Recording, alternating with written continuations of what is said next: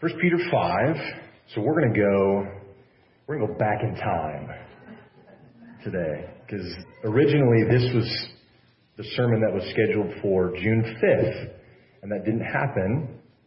So Jason was able to speak on verses 5, 6, and 7 last week.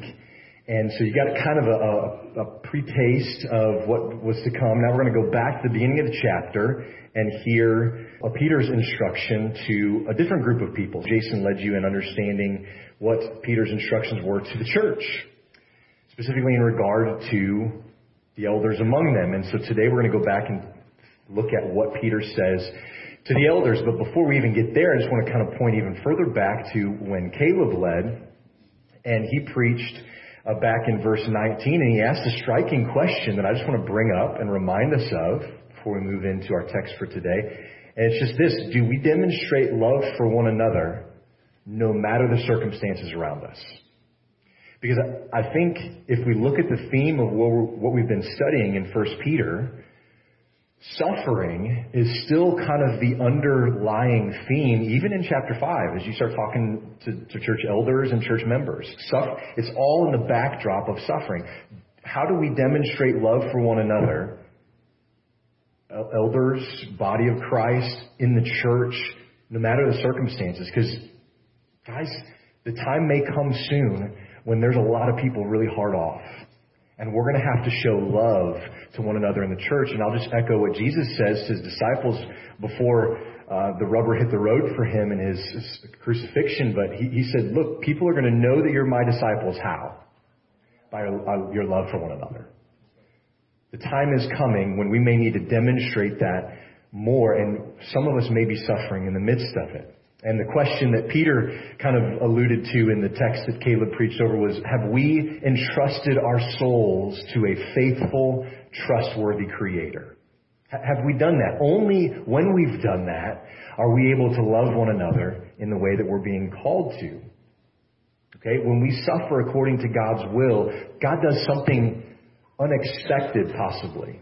Because if we've all experienced to some degree suffering in this life, whether it's a physical ailment, whether it's an emotional problem, whether it's a relational conflict or something like that. We've dealt with those kinds of struggles, and God uses them in ways in the moment that we don't see possible. In the moment where it's right here, and it's hard to see around it and get past it. But then we see eventually, in God's goodness and grace, we see how He uses even our sufferings as His people to point others to God, to Jesus Christ. It speaks to the ungodly and the sinner, Peter said. So he transitions from that idea, preparing for suffering in the church, back to kind of exhorting groups of people. And you'll remember back in chapter 2 and 3, you can glance there, Peter was giving instructions to certain groups, to citizens, how you relate to governing authority, to employees and employers, to husbands, wives, and then also to church members. And then he comes back to another group in chapter 5, and it's elders in the church. These are verses 1, 2, 3, and 4. And you may be tempted to think, I'm not an elder. I'm not going to be an elder. I don't need to hear this. Well, I would stop you and say, actually, you do, and here's 2 reasons. Every one of us needs to understand what's expected of elders because, number 1, men, God might call you to this task one day. He may call you to this task. If you love Jesus and you love the church as He does, God may call you to the office of elder, to the function of elder one day. Secondly, we know that God calls each Christian to relate to the leaders in the church properly and in particular ways. Jason talked about that last week. There's a way that we love one another and we serve and relate to one another. So let's look at the text and then we'll get into it a little more. Chapter 5, verse 1. So I exhort the elders among you, as a fellow elder and a witness of the sufferings of Christ, as well as a partaker in the glory that is going to be revealed. Shepherd the flock of God that is among you, exercising oversight, not under compulsion, but willingly, as God would have you, not for shameful gain, but eagerly, not domineering over those in your charge, but being examples to the flock. And when the chief shepherd appears, you will receive the unfading crown of glory. Would you pray with me? God, I pray that you would enlighten our minds as we've prayed for fathers, that we need to ask and seek out wisdom. Lord, as church members this morning, we need the same. We need wisdom. And we know that it comes from you when we ask. And so, Lord, we ask that you give us wisdom into your word today. It's not a pastor's word. It's not Rod's words. It's yours. And so we need to take it from you and learn it as you would have us, Lord. And so I pray that everything that we discuss, that is mentioned, Lord, would point back to Christ, the chief shepherd, Lord, and that we would grow in love for one another as a result of what we understand in the text. In your name we pray. Amen. So depending on what version you're reading this text from, you might get a different word for the word elder here. And in fact, in the New Testament, the word elder is used kind of interchangeably for several other words that we have in the English. It's all the same in the Greek, and here they are. Elder, bishop, overseer. Okay, those, even along with maybe one or two more, are used kind of interchangeably, especially throughout the New Testament, for the same function, for the same office of elder. We would kind of use the term pastor. Now this is actually a big deal. This was a big deal at our convention this past week in some of the motions that were brought, some recommendations by boards on defining and understanding the term pastor. And so as we talk this morning in God's sovereignty, we're talking about that term today at length. And so I just want us to understand from God's word what that word means and refers to. The Greek word for this is presbyteros.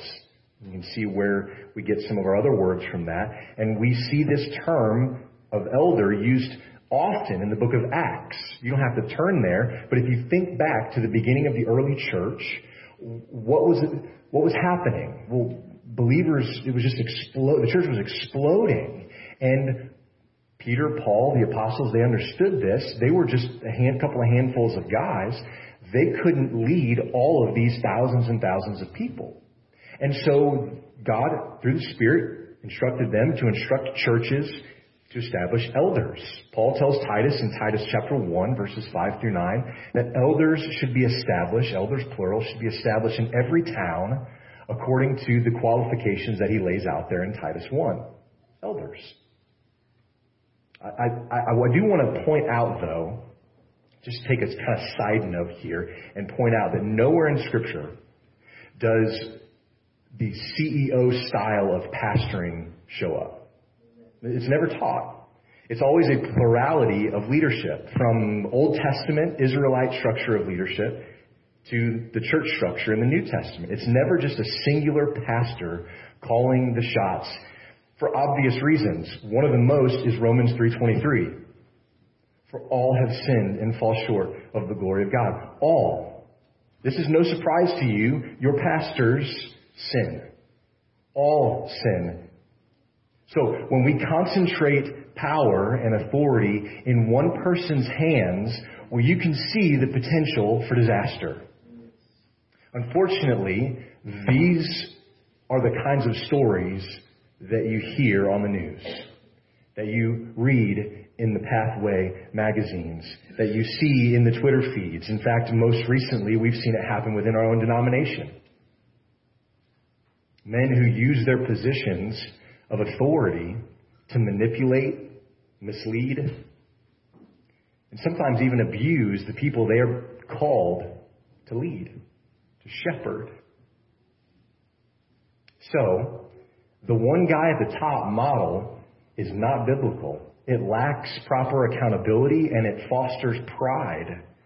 And so Paul tells Titus, he says, look, establish elders, plural, multiple pastors who shepherd. So you can probably tell that we hold to the traditional Baptist belief that the Bible emphasizes two offices in the church, elder and deacon. We understand that these offices are different and distinct from the gifts that God gives to members of the body. And this is important, like I said, because this came up in a debate in our convention this week. So A couple of years ago, several years ago, we looked at length at the office of elder when we preached through 1st and 2nd Timothy and Titus. And then when we ordained Rusty and James as deacons several years ago in 2019, we talked about the office of deacon and what those roles function as.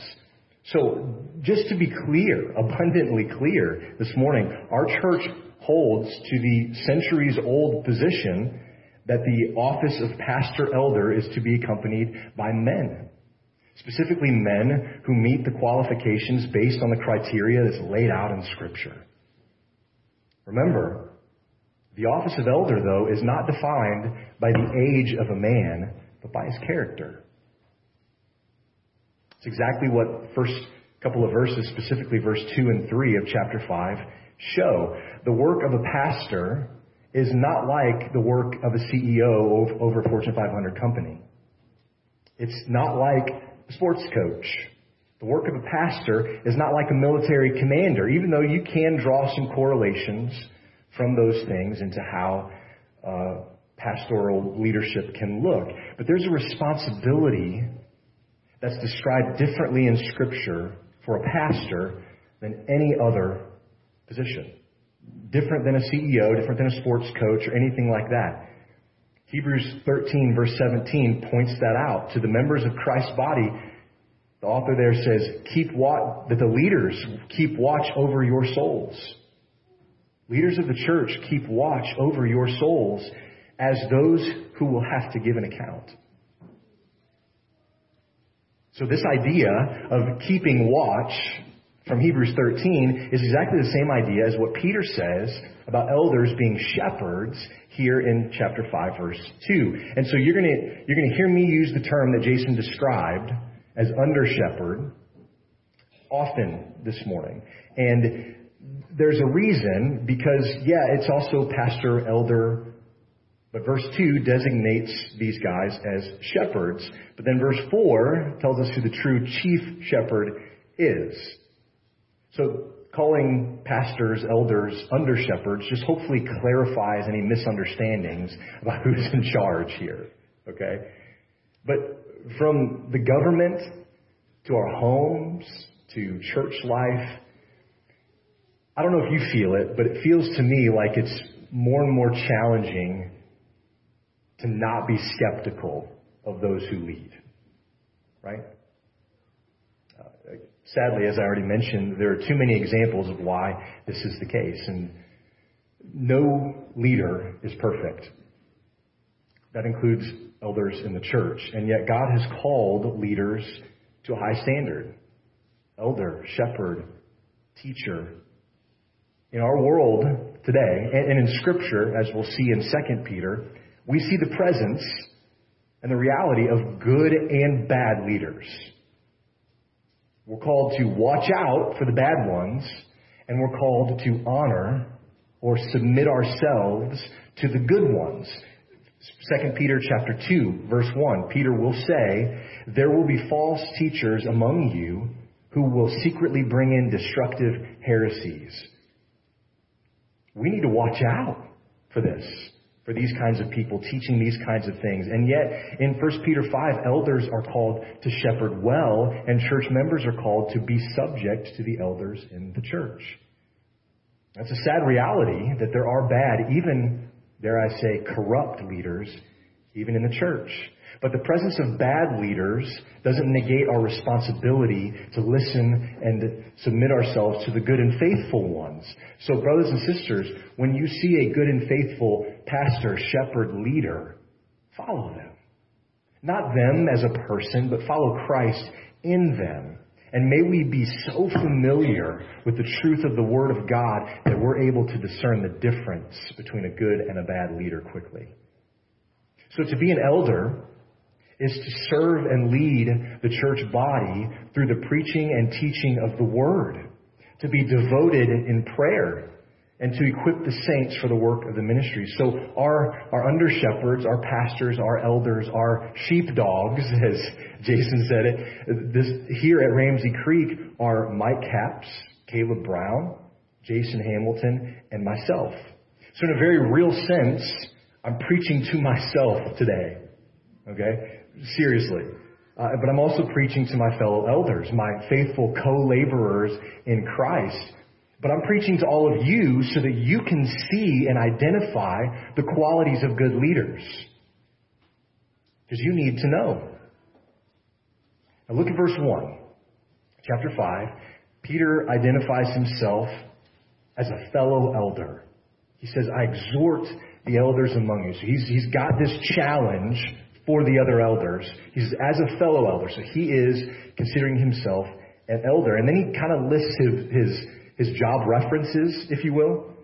He says, here's why he can consider himself a fellow elder, because he's witnessed the sufferings of Jesus, and he's a partaker in those sufferings, but also in the glory that is going to be revealed. So think about Peter's life. Peter endured persecution and suffering because of the name of Jesus.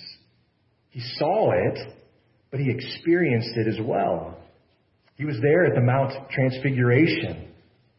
He was there when Jesus was resurrected. He saw him. Jesus restored him. He was witness to all of these things. It's because of those things that he goes on to give instruction to other guys who bear the same title. And so it's kind of like Peter saying, listen, guys, you're elders and leaders of the people for whom Christ suffered and died. I saw it. I saw him suffer and die, but I also saw him resurrected. So because of those things, you know you can listen to what I have to say and trust it. He's able to give instructions to other elders. So here's what he says. To under-shepherds in the church, I'm just boil it down as condensedly as I can. He says, number 1, shepherd the flock of God among you. Number 2, exercise oversight. Number 3, be examples to the flock. It's not complicated. And really, I think you could kind of put all of those under the first thing. Shepherd the flock. All of them fall into that category. And I love that the word shepherd is both a noun and a verb. So we could say shepherds shepherd. That's a complete sentence and it's really weird, but I like it. Shepherds are called to shepherd. That's what we do. To understand what shepherding really means, we need to consider what shepherds do. So think back to biblical times. I don't have a lot of experience with shepherding and sheep, but I understand this to be true. In biblical times, shepherds spent a lot of time with sheep. Think about the announcement of Christ's birth. Where did the angels go?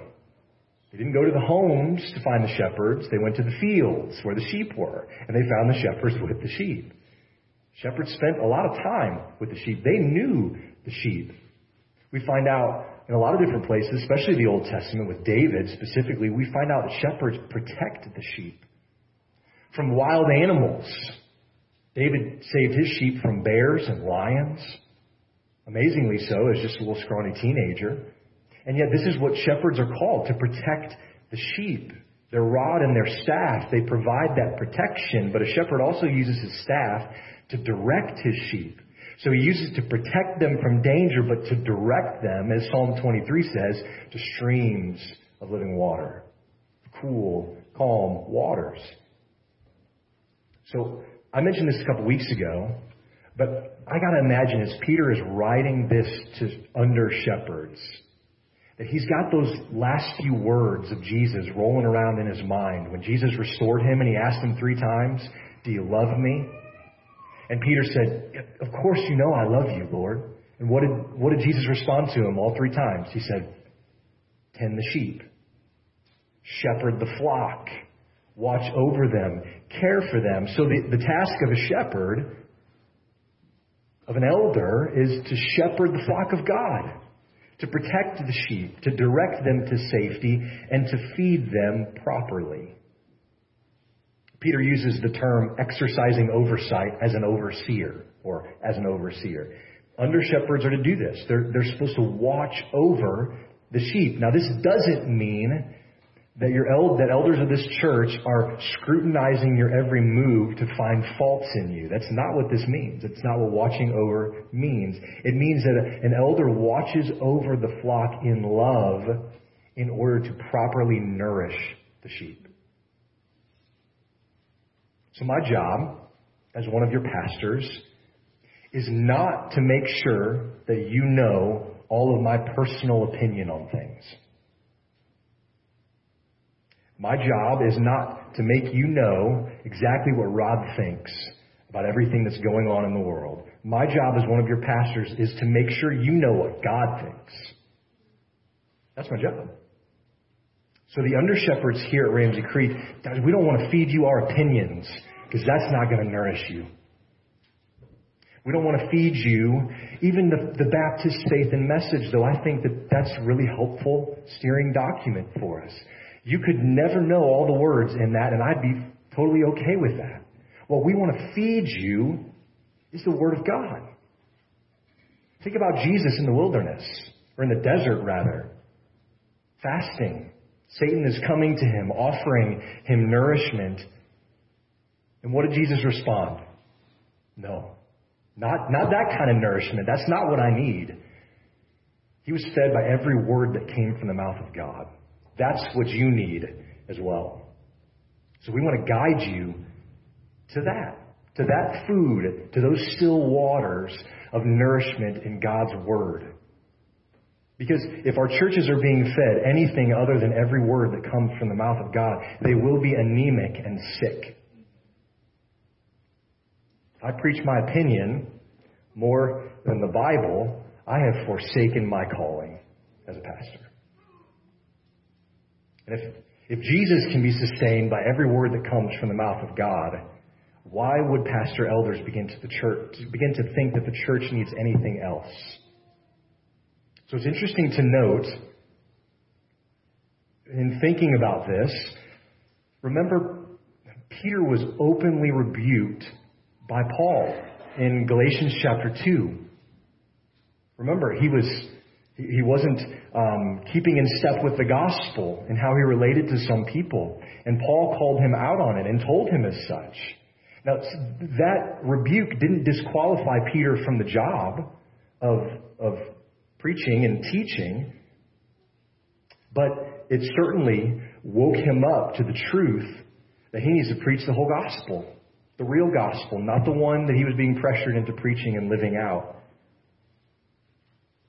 So, brothers and sisters, pastors, co-laborers in Christ, we need to watch one another in our practice and our doctrine. And when appropriate and in an appropriate way, we need to call one another out to continue living and keeping in step with the gospel.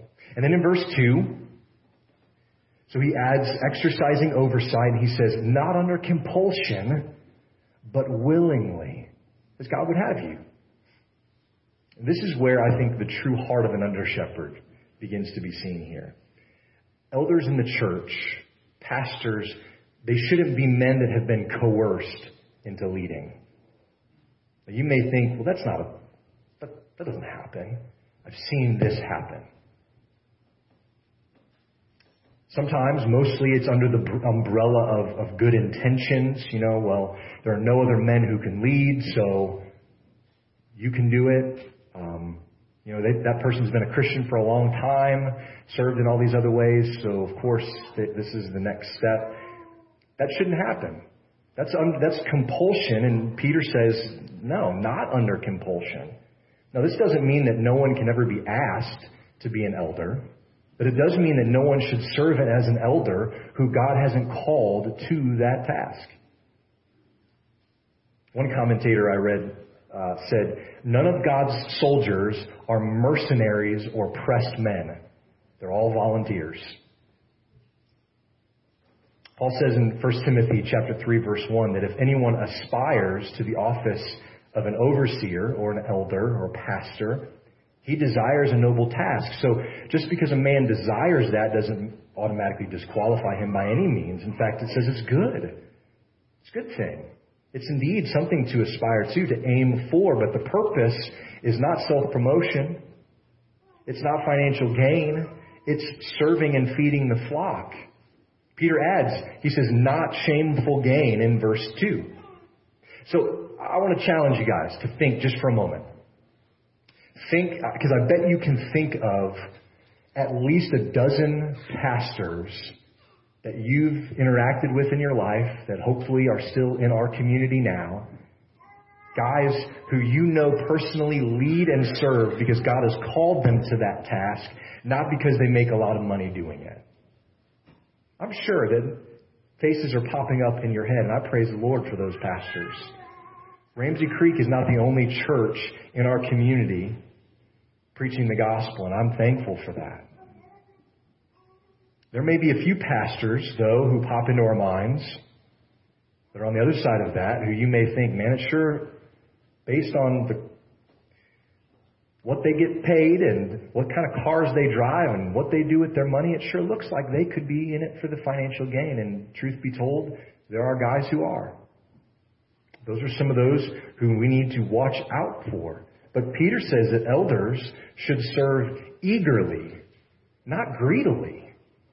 Not under compulsion, but eagerly, willingly feed, protect, nourish the sheep with the word.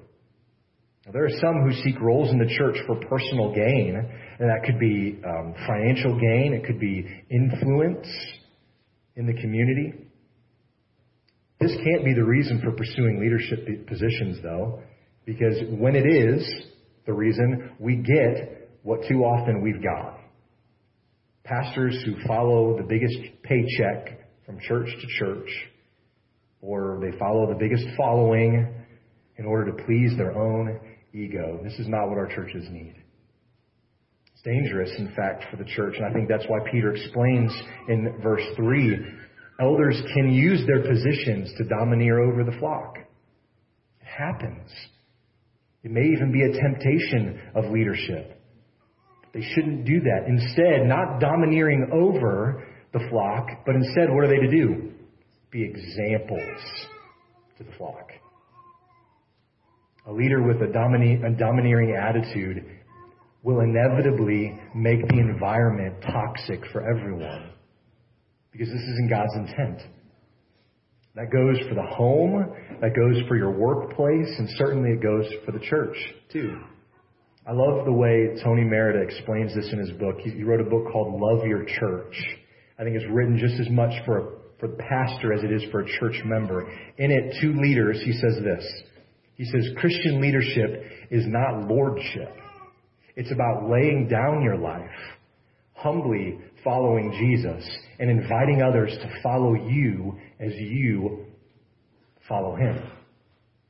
Pride, manipulation, intimidation, power plays, these things have no place in pastoral leadership. So you've heard the old phrase, do as I do, or do as I say, not as I do, right? Basically, we just call that hypocrite. What's the word? Thank you. Hypocrisy. That's what that is, right? You're saying you should behave one way, but I'm not going to be held to the same standard. And this is, Jesus spoke very harshly to Pharisees who did basically the same thing. It can't be this way. It can't be a different set of standards for those in leadership and those under leadership. Because Peter says elders are supposed to lead by example. Fathers, on this day, there shouldn't be anything that we ask of our families or those in our care that we are not willing to do ourselves. And that goes from changing dirty diapers, to cutting the grass, to doing the dishes, to mopping the floor. If we're going to ask our families to do any of those things, we as leaders need to be willing to do them as well. Was that about the dirty diapers? Or I put in my time doing dirty diapers. Elders lead by example. It's a really simple phrase. It's not always so easy to live out. Here's one of the reasons why elders, pastors, leaders have to strive for being good examples. Though, look at verse 4. This is chilling in some regards. The chief shepherd will appear. That's why. Mike, Caleb, Jason, and I, we don't serve and lead the church for shameful financial gain or to look good in somebody's eyes. We seek to serve and lead well because the chief shepherd is coming. I quoted from Hebrews 13:17 a few minutes ago. We seek to serve this way because the chief shepherd is coming, and because when that happens, we will give an account for how we've led. We will give an account for those in the flock here at Ramsey Creek. And that may not mean that much to you, but you better believe that means something to us. Let me just interject a side note here. This Hebrews 13:17, shepherd the flock among you, this kind of phrasing really is the basis of why we emphasize meaningful church membership. Because if your leaders are being told that we're going to be held accountable for you, we need to know who you are, right? That makes sense. And if you say you're a part of our church, we need to see you regularly. We want to be with you together as the flock. And so membership is important. It's vital, in fact. Elders, shepherd the flock among you. Seek to live as examples to the flock. I heard a pastor say that the sobering fact is that pastors are examples to the flock, whether they realize it or not. And I think most pastors do, but sometimes we can get in these mindsets that aren't right, and we fail to see that. And then we start to think like the Pharisees, do as I say, not as I do. And as Paul rebuked Peter, we need leaders who can stand up and rebuke one another when needed in appropriate ways. Our prayer, my prayer especially as an elder, is that we are examples to the flock. We're examples not of arrogance or pride, not of it has to be my way or it won't work, but instead that we're examples of someone who leads you to deeper love for God, a deeper love for one another, a deeper love for the lost outside of these church walls, and someone who desires more and more of God and more of His Word. By our example, we want to show and lead you in those things. So it's important for guys like us to realize that we lead Jesus' sheep. Okay? Peter's already said, you can flip back there and look in 1 Peter chapter 2. Look at verse 25. He's already identified who the chief shepherd is. He says that Jesus is the shepherd and overseer of your souls. This is not the elders' church. This is not Rod's church. This is Jesus' church. You are His flock. Elders are simply under-shepherds serving under the command of the chief shepherd who we realize is coming again. And that's our motivation for leading well and for being an example to you all.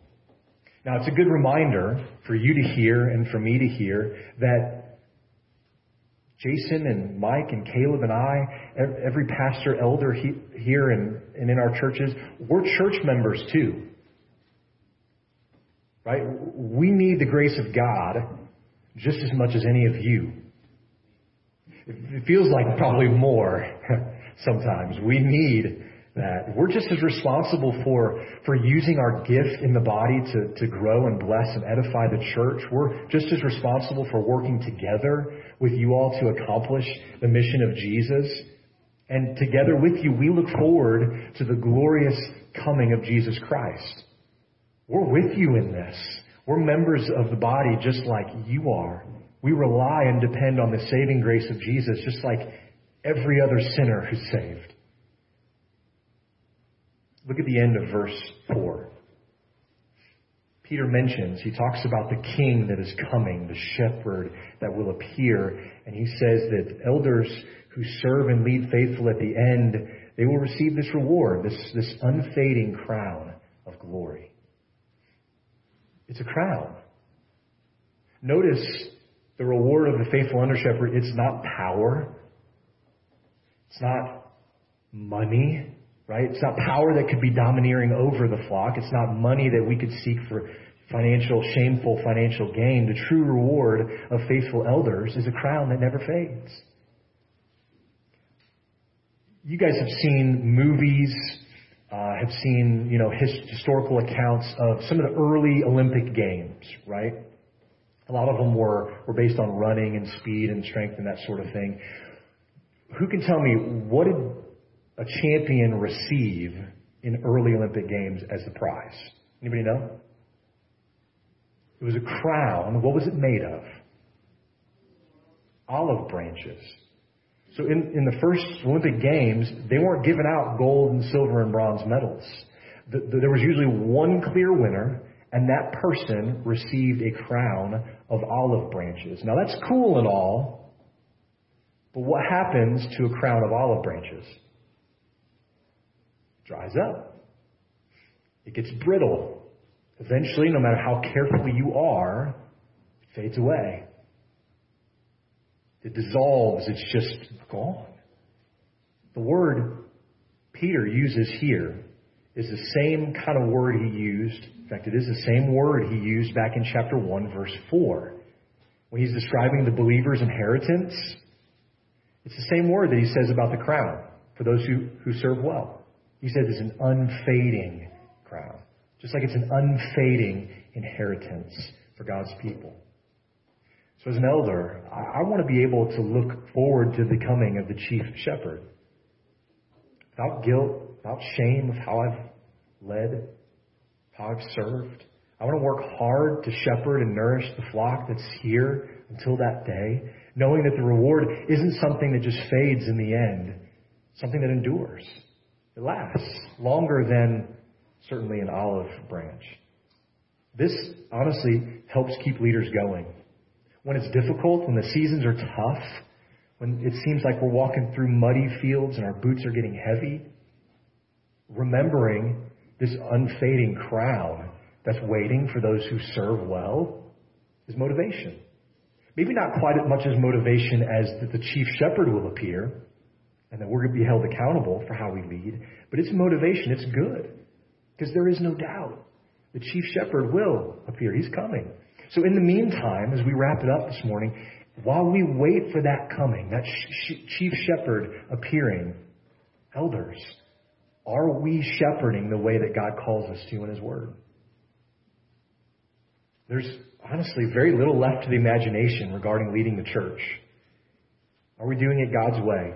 Church, of whom we are members, are we relating to one another, to our under-shepherds, the way that God calls us to? Last week, Jason preached on the verses after this, and I want us to notice the same thing that every church member, every leader, every elder is supposed to clothe themselves with in verse 5. Chapter 5, verse 5. What is it? Somebody say it out loud. What is the thing that we are all supposed to clothe ourselves with? Humility. Humility. So when it comes to how we relate to one another in the church, humility is the common thread. That's the theme that ties us together. I hope you can see that there is a very real and urgent need for you to pray for the under-shepherds who God has called to serve and lead among you. We need your prayers. We covet your prayers. It's really, honestly, kind of hard for me to put into words how grateful I am for the other under-shepherds here. For Mike and Caleb and Jason, they lead me and challenge me and hold me accountable. I learn from them all the time. They encourage me in ways that they don't even realize it. And you know what? The truth of it is, so many of you do so many of those same things for us. And we are so grateful that God has put us here, put you here with us. It's not a burden. We don't have to be compelled to lead and to serve here because we're confident we're pulling in the same direction. What a joy it is to be a part of a church that does this.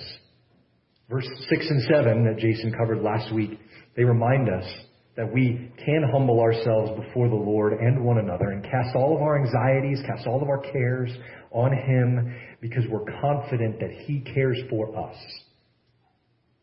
And he cares for us in giving us leaders that point us back to Jesus and nourish our souls.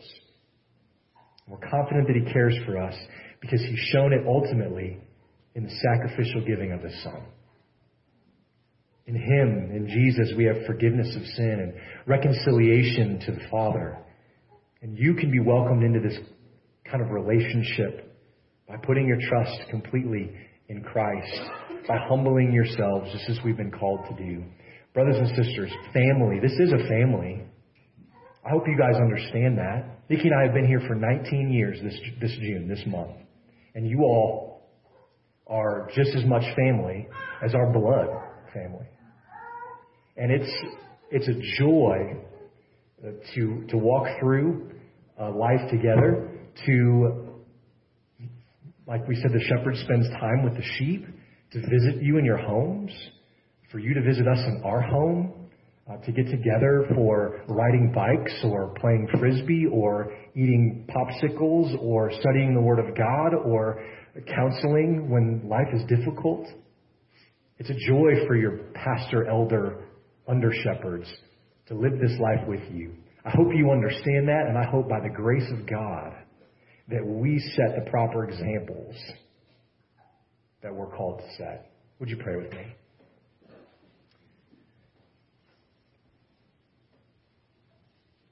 Lord, we're not going to get this right every time. And yet, you have called us to relate to one another in a way that is not easy, but it's always right. And so, Lord, when we don't get it right, when as church members and as leaders we don't do what we ought to do, Lord, I pray that you would restore us quickly, that you would help us to love one another, that we would relate to one another in humility, recognizing all under this knowledge and assumption and truth that the chief shepherd will appear. He's coming again.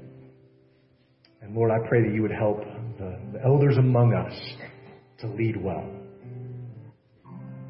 Not lording it over, not for shameful gain, Lord, but in humility. And as church members, that we would relate to our leaders in the same way, in humility, Lord, and so that as one leads and the others follow and support and give guidance to, Lord, I would pray, God, that you would be glorified in this church.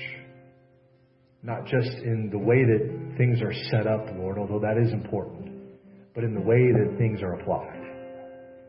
The way that we love one another and the way that the world sees that we love one another.